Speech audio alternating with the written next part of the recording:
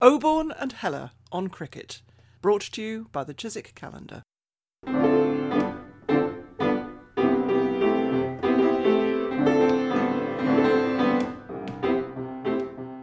Good morning, it's Peter Oborne in Wiltshire, and today we haven't just got Richard Heller, we've got a very interesting and super intelligent guest with us who's going to be with us pretty well all the programme. Indeed. I'm Richard Heller. Good day from me. And we want to hurry on to our very special guest. But first, a few quick items of news. First of all, the dramatic news that organised cricket has actually resumed in Vanuatu, the Pacific Island Republic, which was formerly the New Hebrides. It was quarantined successfully, it's virus-free, and they managed to complete their women's T20 final with an audience. Cricket in Vanuatu was taking advantage of their temporary monopoly, was televised for the first time, and their final got a global audience of 500,000, which is more than the country's population. Meanwhile, in home news, the Chancellor of the Exchequer, Rishi Sunak, who claims to be a cricket lover, has made a terrible political error. He released a list of his 10 favourite books recently, which did not include Wisden Cricketer's Almanac. And I think his career now hangs by a gossamer thread. Another political story. There's been an early success for Labour leader Keir Starmer in his defence of Regent's Park cricket in his London constituency. My friends, the Paddington Rabbits Cricket Club, report that the nets are in use there, but only by cricketers. But they've still got him on trial as regards protecting the cricket pitch. And if he misses out there, there is a threat of independent rabbit candidates in Labour marginals if he should fail. Well, actually, I think saving those nets, they're wonderful nets, and you and I, Richard, have frequently bowled or batted against each other in those nets on Saturday mornings. We go there by bus, we wander across the park, and actually it's a fantastic social facility. And so I think well done for his first major success as Labour leader. Very much so. There's one other piece of news. It concerns our old friends, the MCC, which of course owns Lord's Cricket Ground. There's 18,000 members of the MCC, but they're going to have a kind of first-class scheme whereby if you pay 80,000 quid, you can just buy life membership just like that. Now, this is very controversial, I think. It's sort of putting money before anything else. I think it's going to raise a lot of hackles. And when we get to the right moment, I'm going to ask our guest, Nathan Lehman, who we're absolutely thrilled to have on this show. Both of us have read his novel, The Test.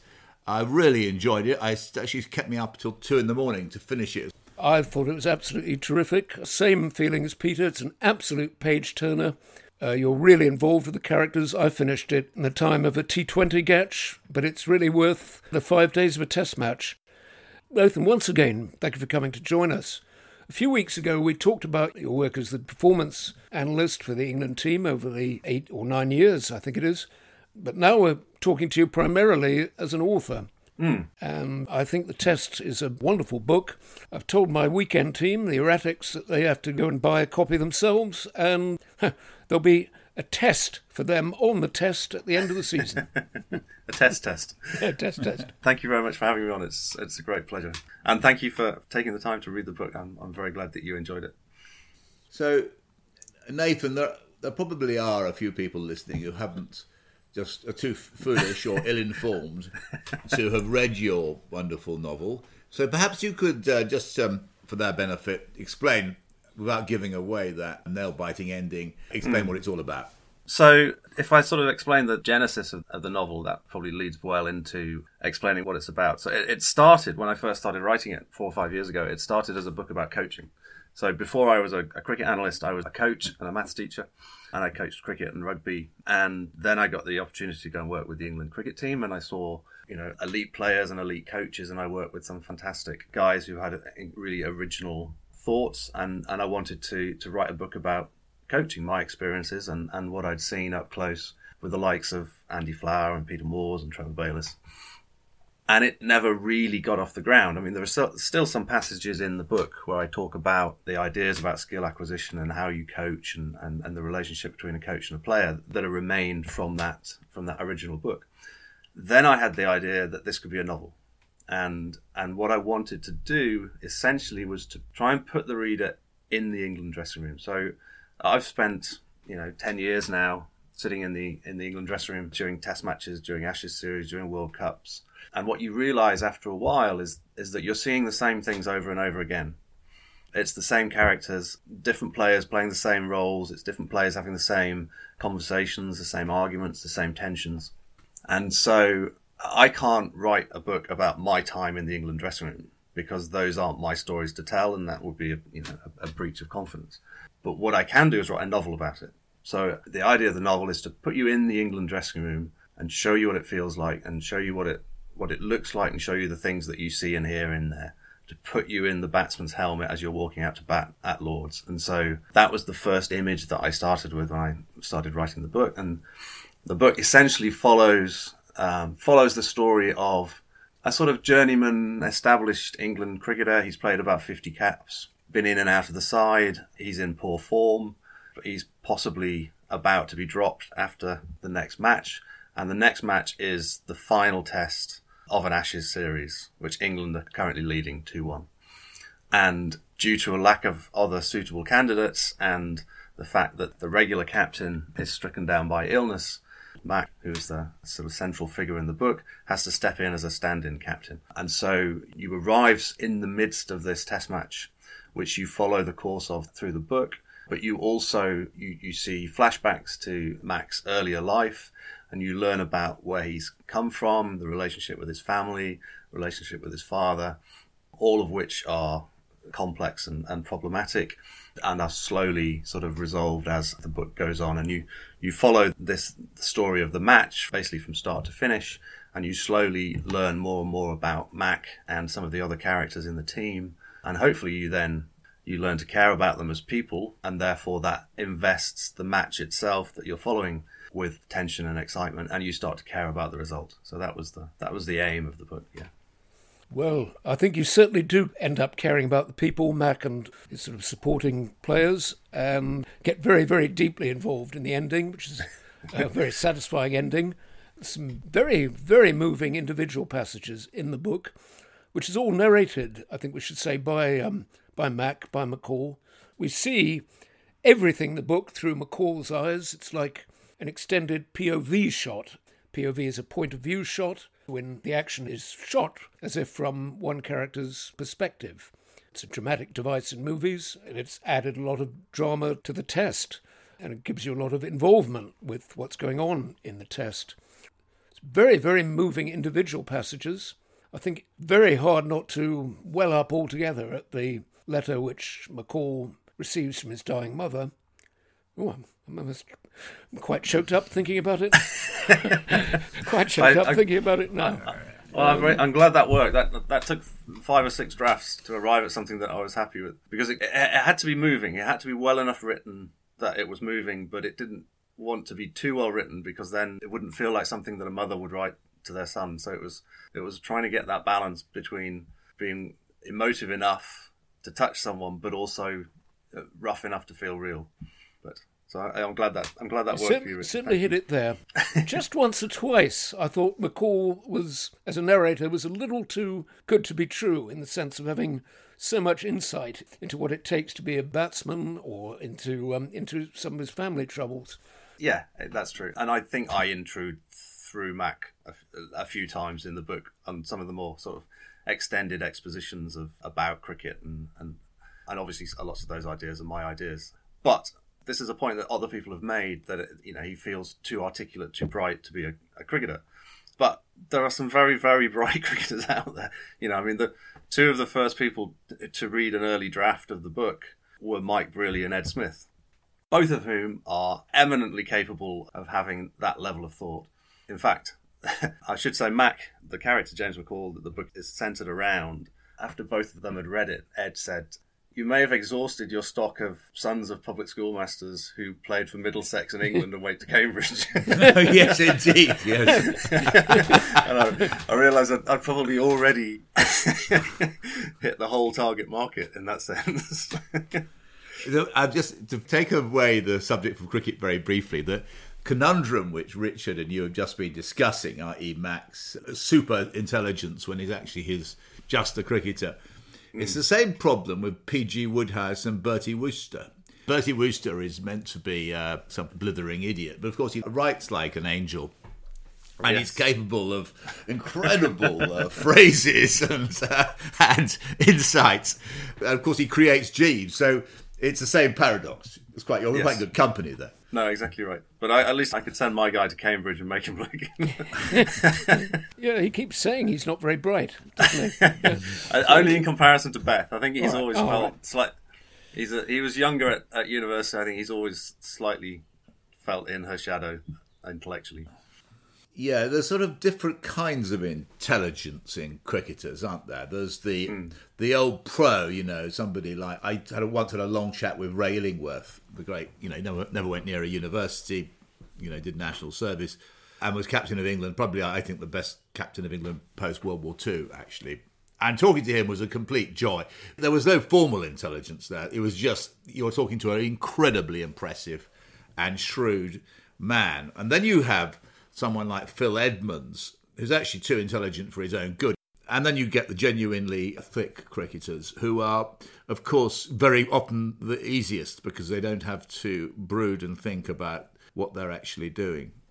I mean, I don't think I've ever met a professional cricketer at the top of the game, as in, someone who's had an international career, who hasn't got something about them mentally, and like you say, it's not always a formal intelligence. I mean, I know cricketers who wouldn't be able to tell you who the Prime Minister is, but you don't survive in that world without A, being quite shrewd, and B, having a huge amount of mental toughness. Cricket at the top level is a game that tests very, very hard and very heavy over a long period of time how tough you are mentally. And so, I think even, like you say, there is probably no cricketer who hasn't got something about them mentally.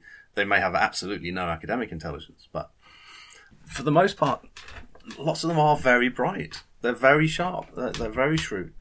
The story I often tell, which always surprises everyone, is that probably the guy with the rawest, most powerful intelligence that I've come across is Ben Stokes. So I would often set puzzles in rain delays to fill the time in the dressing room because we're not allowed phones or anything else. And so I had a bit of a captive audience. And Stokesy would solve those puzzles very quickly and very easily. I set one puzzle in Adelaide during an Ashes test. And I used to teach further maths. I reckon a top further maths set, if I set that and gave them 40 minutes, there'd be a 50-50 chance that one of them in the set would get an answer in that time. Stokesy solved it in 10 minutes. Solved it faster than I did. Phenomenal. Wow. It's very, very interesting. You can see that in Stokes. Maybe I can ask you this. I know you can't give away confidences. We don't want you to. But we all fascinated and adore Stokes. He's one of the greatest cricketers of all time. And there was that moment when we used to regard him as a very Botham-esque slogger. And then suddenly, almost overnight, he started playing these long periods of matches, like in his great innings last year, when he's hardly scoring a run at all. He's just going back to the old-fashioned blocking. And that came into his game, about 2 years ago? It was fascinating to know what the mental sort of process which led to that complete change in identity. Well, I mean, I oddly enough, it didn't happen overnight. It happened in the period where he was suspended. So he had that period after the incident in Bristol where he had 6 months out of the game, and then there was a court case that followed that. And I think he came back a slightly different cricketer. I think you could separate his career into the pre and the post and see quite a different style of play, particularly in his batting, between those two. I wouldn't really want to go into any more detail than that. That is really, really interesting because he used that time to really think out the game and analyse it. And maybe, actually, players should do that more. He really benefited from that forced exclusion from the game to come back a different player. That is extraordinary. I haven't seen that, because the whole timetable of a professional cricketer, as you bring out in your novel, is so rushed that mainly you're not going to get the time to do that deep thought about your trade. Yeah, I mean, it makes this period that we're going through at the moment quite interesting, actually. I think every interview that I've seen with one of the England boys, certainly, they've mentioned how much they're enjoying it, how much they're enjoying. I'm sure that's not a universal emotion, but for the most of them, this is, their first chance to truly go home and spend time with family and kids, and over an extended period of time that they've ever had. It's never, the schedule has never allowed anything approaching what we've had over the last few weeks. So I think they've all found it, quite a emotional and joyful experience. That's a very powerful theme that comes over in the book all the time, is this sort of fragmented life that the cricketers have, and the time that they spend away from their families, and the contrast between family life and the life in the bubble of playing international cricket.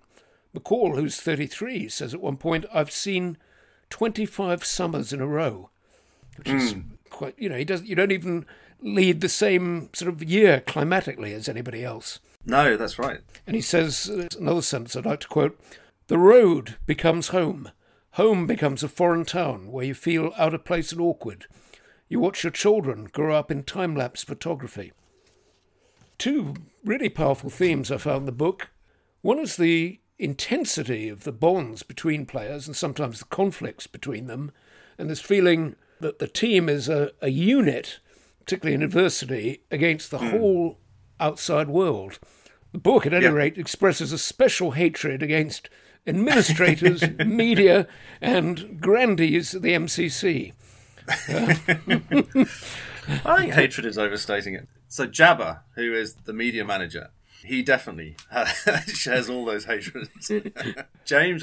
Mac is more ambivalent towards them. Yes. I mean, it's interesting how that has changed in the 10 years that I've seen of England cricket. In the first few years I was there was a deeply adversarial attitude towards the press, and that, I think, partly through conscious effort on the part of more recent coaches and captains, and partly, I think, social media has changed the nature of that relationship quite a lot as well. But it's nowhere near as negative and adversarial as it used to be, and I think that's very much for the better. But it was more fun to write the novel in the old style. There have been so many evolutions in the relationship between the press and the journalists and the team. I remember when I was writing my biography of Basil D'Oliveira, I took John Woodcock, who was the Times cricket correspondent for many years, and I think the greatest writer of the English language, certainly in the newspapers since World War II. He's an utter hero of mine. And I was asking him about Basil's troubled tour of West Indies, 67-8, when D'Oliveira got into quite a bit of boozing. And Woodcock said he got a call from the news desk, and he asked us to tell him about it or write about it. And he just said he threw them away. He put a flea in their ear. He said, "That's nothing to do with you at all. That is not something I'd ever report." I don't think he just couldn't have done that these days, could he? No, although I think you still have correspondents and commentators who can be trusted with confidences and would probably take a similar line, but they're rarer and the competition and also, is more intense. as a practicing journalist, your job as a journalist is to report news. So I'm not completely sympathetic to the person who takes the confidences and doesn't pass them on. There is a job you have to do as a reporter, even if you're a cricket reporter, and sometimes you have to write stories which really upset the people you're writing about. Yeah, no, absolutely. Everyone's got a job to do. I think that's one of the realizations that slowly dawns on most players at some point in their career, is that, but it's still hard not to take it personally. But one of the things Mac analyses in the book is, of course, this evolution in the relationship between the players and the press, i.e., you're 18 or 20 years old, you get your first chance in the team, you're meeting face-to-face as a colleague your heroes, and then you see their weaknesses, their cynicism, then they leave, and quite a few of them go into the press box, and then they start to turn on you. It's a very, very nice piece of analysis which Mac gave, or you gave, and so that then it becomes a very edgy, difficult, and the senses of betrayal, and then of course the revenge almost being taken by the older man against the young hero. And he resents the fact that the young up-and-coming thruster is now the centre of the stage, and he's just still on this treadmill. It's quite interesting, that really. It made me think, your book, about all kinds of aspects of the game in that kind of way.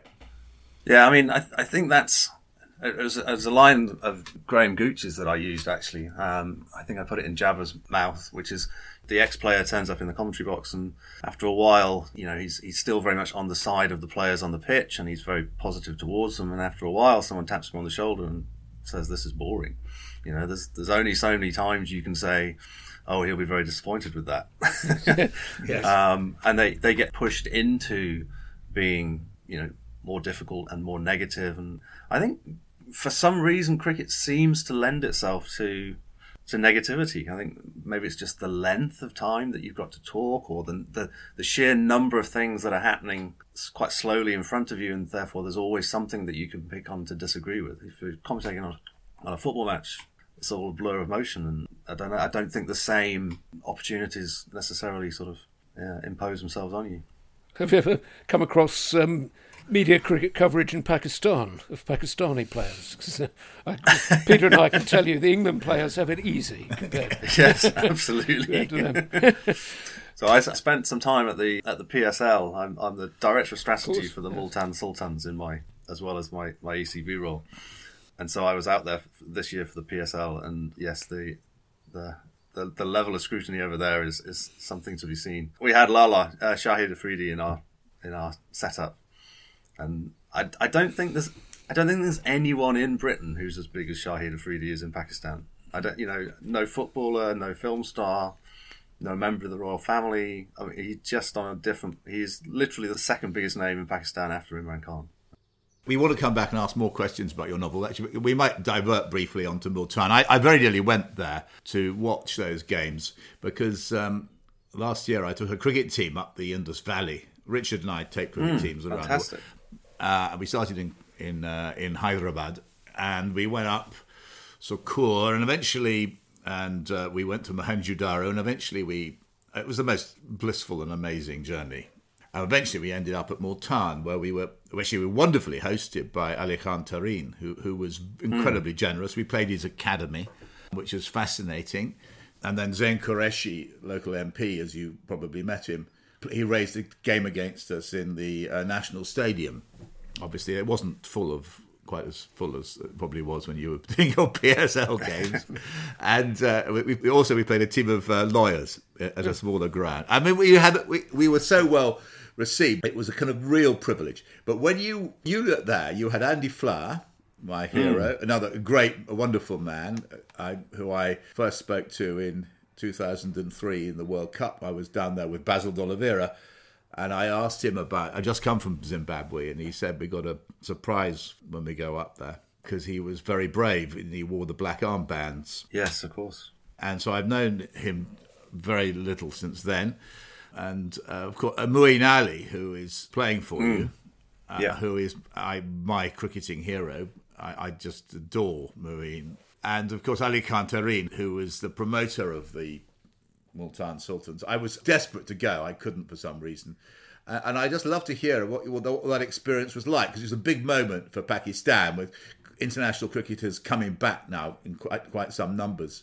Well, I mean, it was a fantastic experience. I'm very jealous, actually, of you that you got to see more of the country, because I thoroughly enjoyed my time over there. But with the security precautions in place, we were on a total lockdown. We weren't allowed out of the hotel. We weren't, we saw. Did you get to the shrines? You must have gone to the shrines. No, we literally weren't allowed out of the hotel. Oh. We did have like a team lunch one day, and it involved them closing a dual carriageway.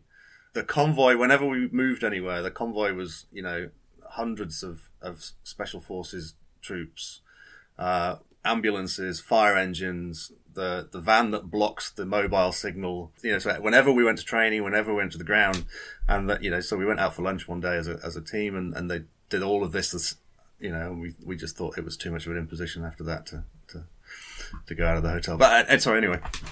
So I'm actually in my third month of lockdown. As soon as I got back, they started the lockdown over here. Huh. But it was a fantastic experience. Tell us how the Sultans got. I was following it from afar. They seem to be doing really well and heading potentially to win. I think when of course you got through the preliminary stages, didn't you? Tell us how you got on. Yeah, so we won 8 of our first 9 matches. So you play 10 matches in the group stage. Everyone plays everyone else twice, and there are 6 teams. So we won 8 of the first 9. Then we put out a weakened side in the last group game because we'd already qualified as at top of the table. And then the top 4 go through to the playoffs. And normally it's a big advantage to finish first or second because you sort of play a match and then go straight into the final. They shortened the playoffs just down to semi-final and final to try and fit it in before, and brought it forward to try and fit it in sort of so that players could go home.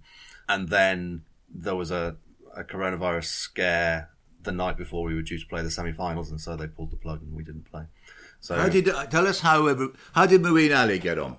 Fantastically. I mean, the 2 things that we did when we were recruiting the squad were we tried to put in, as well as clearly looking for the best cricketers we could, we tried to put in as many relationships already built, because a T20 tournament is quite a short period of time. It's 6 weeks, so you don't really have time for coaches and etc. to build relationships with each other and with the players. So we recruited a lot of the backroom staff from my early days with England.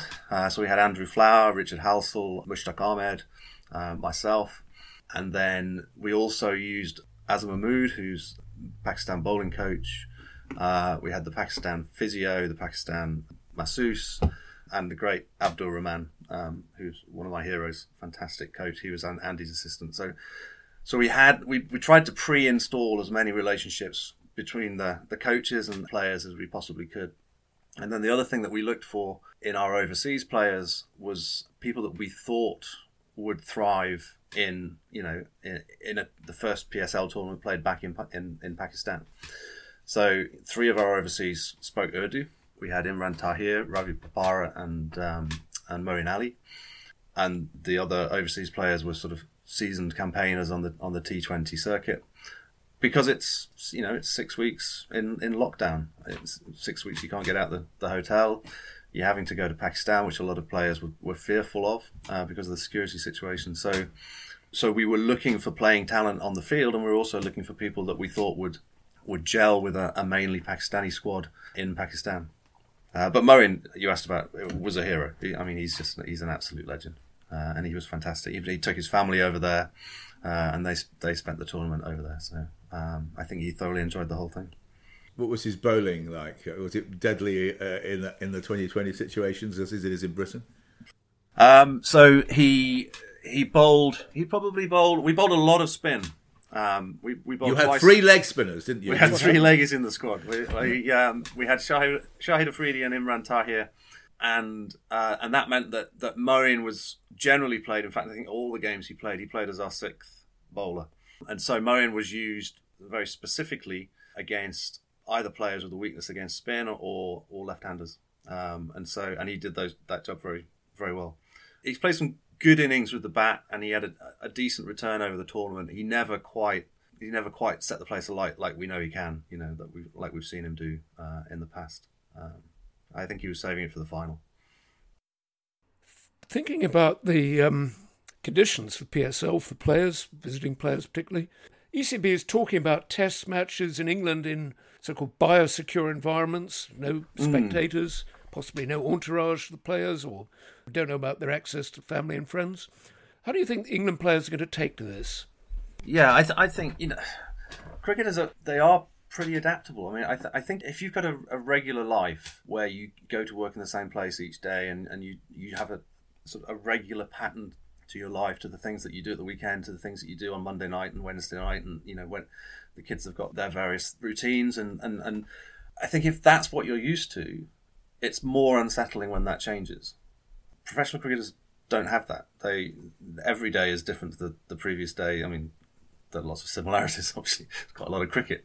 But, you're constantly moving around. You live with a level of uncertainty, certainly in major tournaments, but just in the run of a normal summer, there's an awful lot of uncertainty for any given player. So they tend to be adaptable and not easily phased. And actually, we, as I understand it, we will be locked down as a group, players, management, coaches, for 2 weeks prior to any series, and you just become your own. We spend more time with each other than we do with our families in the normal run of things. So it'll just be the same, except we'll be in a slightly unusual situation of being in a hotel in England rather than a hotel in Bangladesh or Sri Lanka. And what about the issue of playing in front of these vast empty stadiums? Is that going to faze players? It won't faze them. I mean, the majority of the cricket they've ever played in their lives has been in front of empty stadiums. They won't enjoy it to the same degree. I mean, I think almost the one defining characteristic you need as an international cricketer is that you have to enjoy being in front of crowds. I think it's very hard to if that's not something you enjoy. So they love it. They love playing in front of big crowds. And actually, at the PSL, we went from playing in front of packed stadiums with incredibly passionate, noisy fans, and then the last 2 games we played behind closed doors because of the coronavirus. And it changes the atmosphere. It even looks funny on telly, to be honest. You don't get you're used to hearing the crowd reaction, and you don't get that. But we've played Test series in Abu Dhabi and Dubai before in front of 17 people, and where you can hear the slips chatting from the boundary edge, and it feels like it's got that funny sensation of sort of feeling like a club game, except you've got international players out there. But so it changes the atmosphere, and the players will probably enjoy it less as a result, but they'd rather do that than not play, certainly. I think almost to a man. So, Nathan, I mean, is there a case, because I would have thought there was, if you're a cricketer in these circumstances, actually to forget that you've ever played cricket and just completely get away from the game, so somehow you're fresh when you do come back? I think so. I mean, I don't know whether that's the approach that players are taking. I'm sure some are. But I think there's a lot of sense in that. But most cricketers are also cricket fans, and so I suspect that their brains will wend their way back to cricket in one form or another. We're seeing a lot of videos, Nathan, of cricketers' fitness routines and the improvised games of cricket they're playing. I think the most entertaining we've seen is Kane Williamson giving slip catches in practice to his dog. I love that, yeah. I saw Stuart Broad bowling to his girlfriend in the back garden as well. Yes. How good is she? Is she able to? Was she? He gave her a good write up on Twitter. He said she was improving quickly. But certainly players are keeping fit. They're ready for some kind of season to resume, aren't they? They are. So I mean, many are lucky enough to have home gyms and have been working on their programs. The others have all had. I'm pretty sure they've had a delivery of basic exercise equipment, dumbbells and kettlebells, that sort of thing, and again, have got their programs to work through. And we're lucky with cricket that it is a sport that you can practice on your own. When we start to hopefully prepare for the possibility of some international cricket, it's not like rugby, which is very difficult to get back into training. You can practice as a batsman, practice as a bowler, whilst maintaining safe social distancing, etc. So we're lucky in that regard as a sport. So once you get the green light, which is up to the government, and this week's announcement was rather unfriendly. It was just, I think, tennis and a couple of other games can start soon, but not. That was splashed in one of the papers, but not cricket. It wasn't there. But once you do get the green light, you can be up and running quite quickly, is what you're saying there, is it? It'll be a few weeks lead in, particularly for the bowlers. So when we take the fast bowlers offline, there's quite a systematic, well-established method for bringing them back online and getting them up to the bowling loads that they need safely without injuring them. They're the one type of player who can't just walk out and start playing. Very different in the old days. They just told the fast bowlers to bowl, might be 1,000 overs a season, have a layoff and bowl them all over again. Yeah, absolutely. go back down the mine in the winter. Yeah. Can I go back to your wonderful novel? And one of the themes which comes out of it again and again is this: how do the batsmen make decisions? I mean, because you've got a ball at 90 miles an hour coming at you or more, you haven't got time consciously to say, I'm going to do this or that. Everything has got to be there already. It even applies very much in our game, getting something at 65 miles an hour, in our recreational level. Basically, you find yourself walking back to the pavilion. Why did I play that stupid shot? But the decision which you made, how was that reached? It's a really interesting point, and you go into it in great length. Yeah, I mean, I think this is one of the most fascinating aspects of cricket, actually, that these decisions are made. They are made in some part of your brain, and there is some conscious involvement because you can change the amount of attacking intent that you show, for example, while still reacting to the ball. So there's some involvement of the conscious brain, but there isn't time for the conscious brain to be fully involved, particularly at the speeds that we're talking about in terms of, fast bowlers bowling in the international game. So you're having to rely on unconscious instincts and reflexes that you've trained through thousands of hours of repetition. But I always describe it as it's one of the problems with coaching, because the bit of the brain that you can talk to and that can talk back isn't fast enough to catch a ball, and the bit of the brain that's fast enough to catch a ball you can't talk to.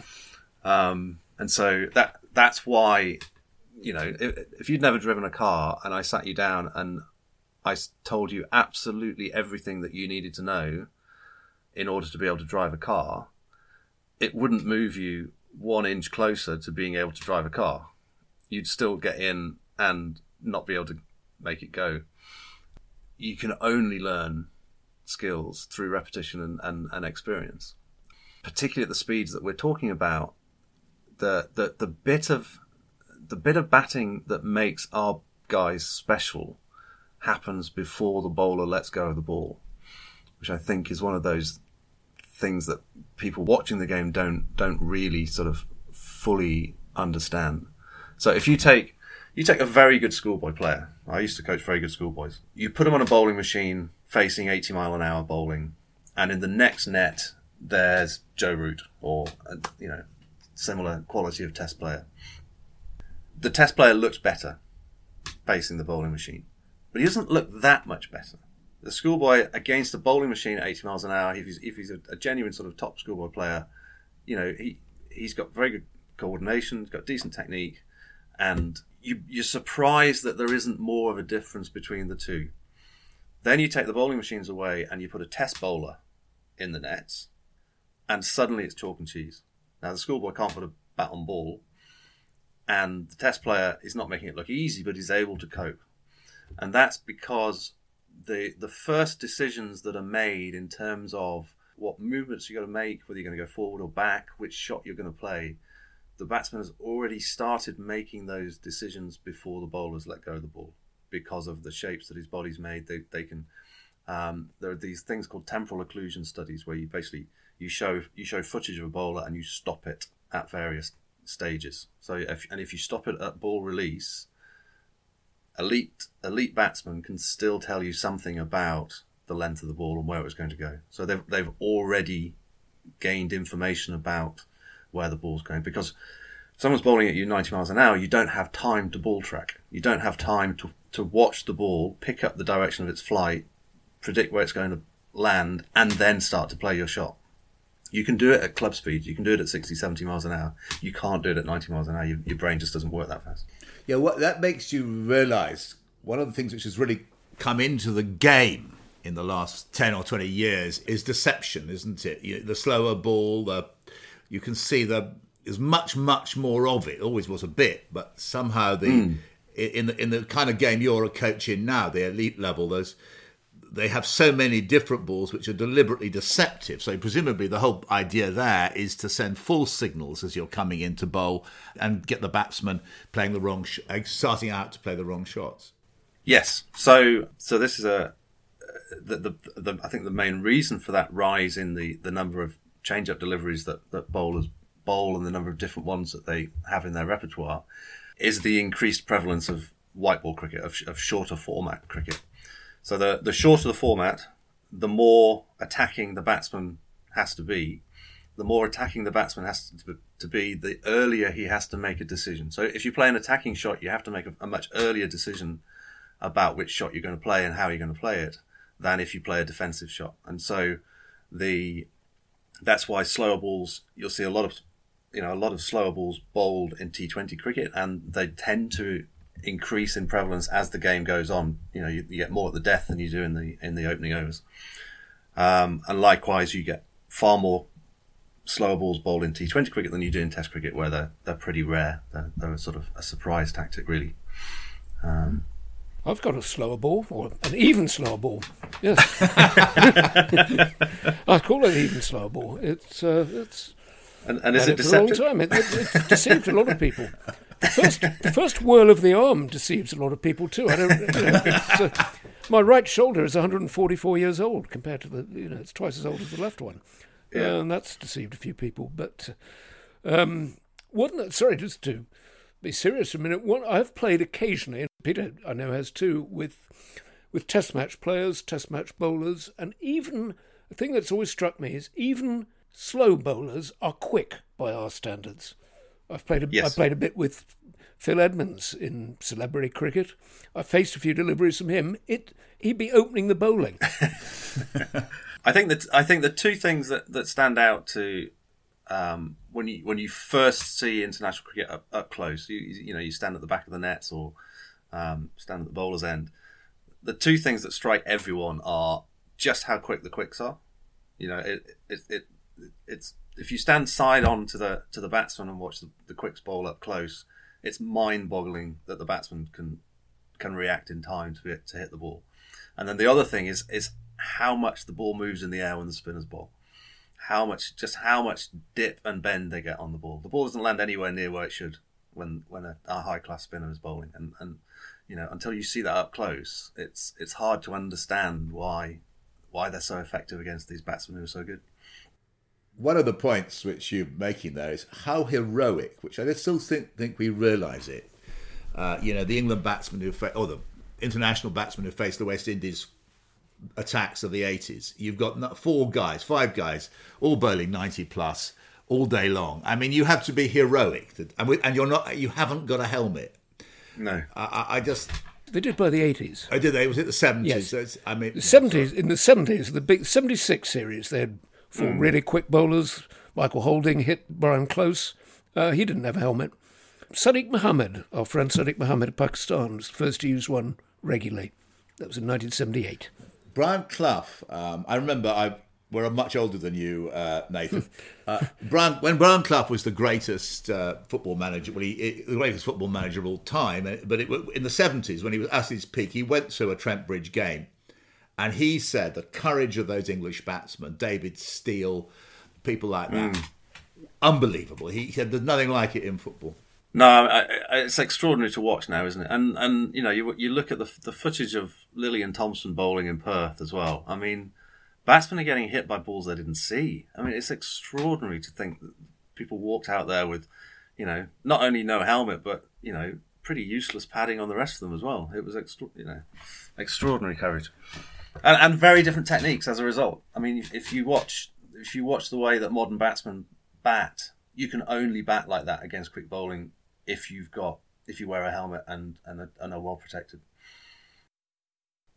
We also hope, Nathan, there's going to be more to come from you. Is there a second novel in prospect? I've got the ideas for a sequel. I'm actually writing a non-fiction book at the moment, which attempts to delve into the details of why cricket works the way it does, focusing mainly on international cricket, and why you see patterns repeated in the way that that you do. Why some things work and others don't. Why don't Indians bat left-handed? That sort of thing. That sounds an absolutely fascinating book. I'd love to have you back and to talk about that when it's published. Oh, I'd love to. We've had questions in cricket for 100 years now that we haven't been able to answer because we didn't have the data. And now with ball tracking and granular data, we can actually go in, look at those problems and revisit them and find out why things happen. And, you know, maybe end some arguments, maybe not, maybe start some more. Well, very best. It's been a real joy to talk to you. Thank you very much indeed, Nathan. Not at all. Thank you. Thank you for having me. Can I just say very quickly, again for listeners, at dictation speed, Nathan Leaman, and the book is called The Test, and it is essential if you're going to get through lockdown at all. Thank you. Well, it's goodbye from me, and Richard Heller is going to say goodbye with a bit of an aperitif or a guidance to what we're going to be talking about next week. Next week, we're going to be analysing the reports we're hearing at all quarters of the threats to club and recreational cricket from the lockdown of the season and the indefinite suspension of this form of cricket. Join us then. Thank you very much to all our contributors, especially Nathan today, but also all our contributors have been writing in with suggestions and proposals. Do please keep the contributions coming to Harry B 4848. That's all one word. Harry as in the name, Harry B 4848 at yahoo.co.uk. We'll have a little bit more of we'll have the next member of the Philosophers 11 to introduce to you. Aristotle, very much a bits and pieces player. Until then, it's goodbye. And goodbye from me in Wiltshire.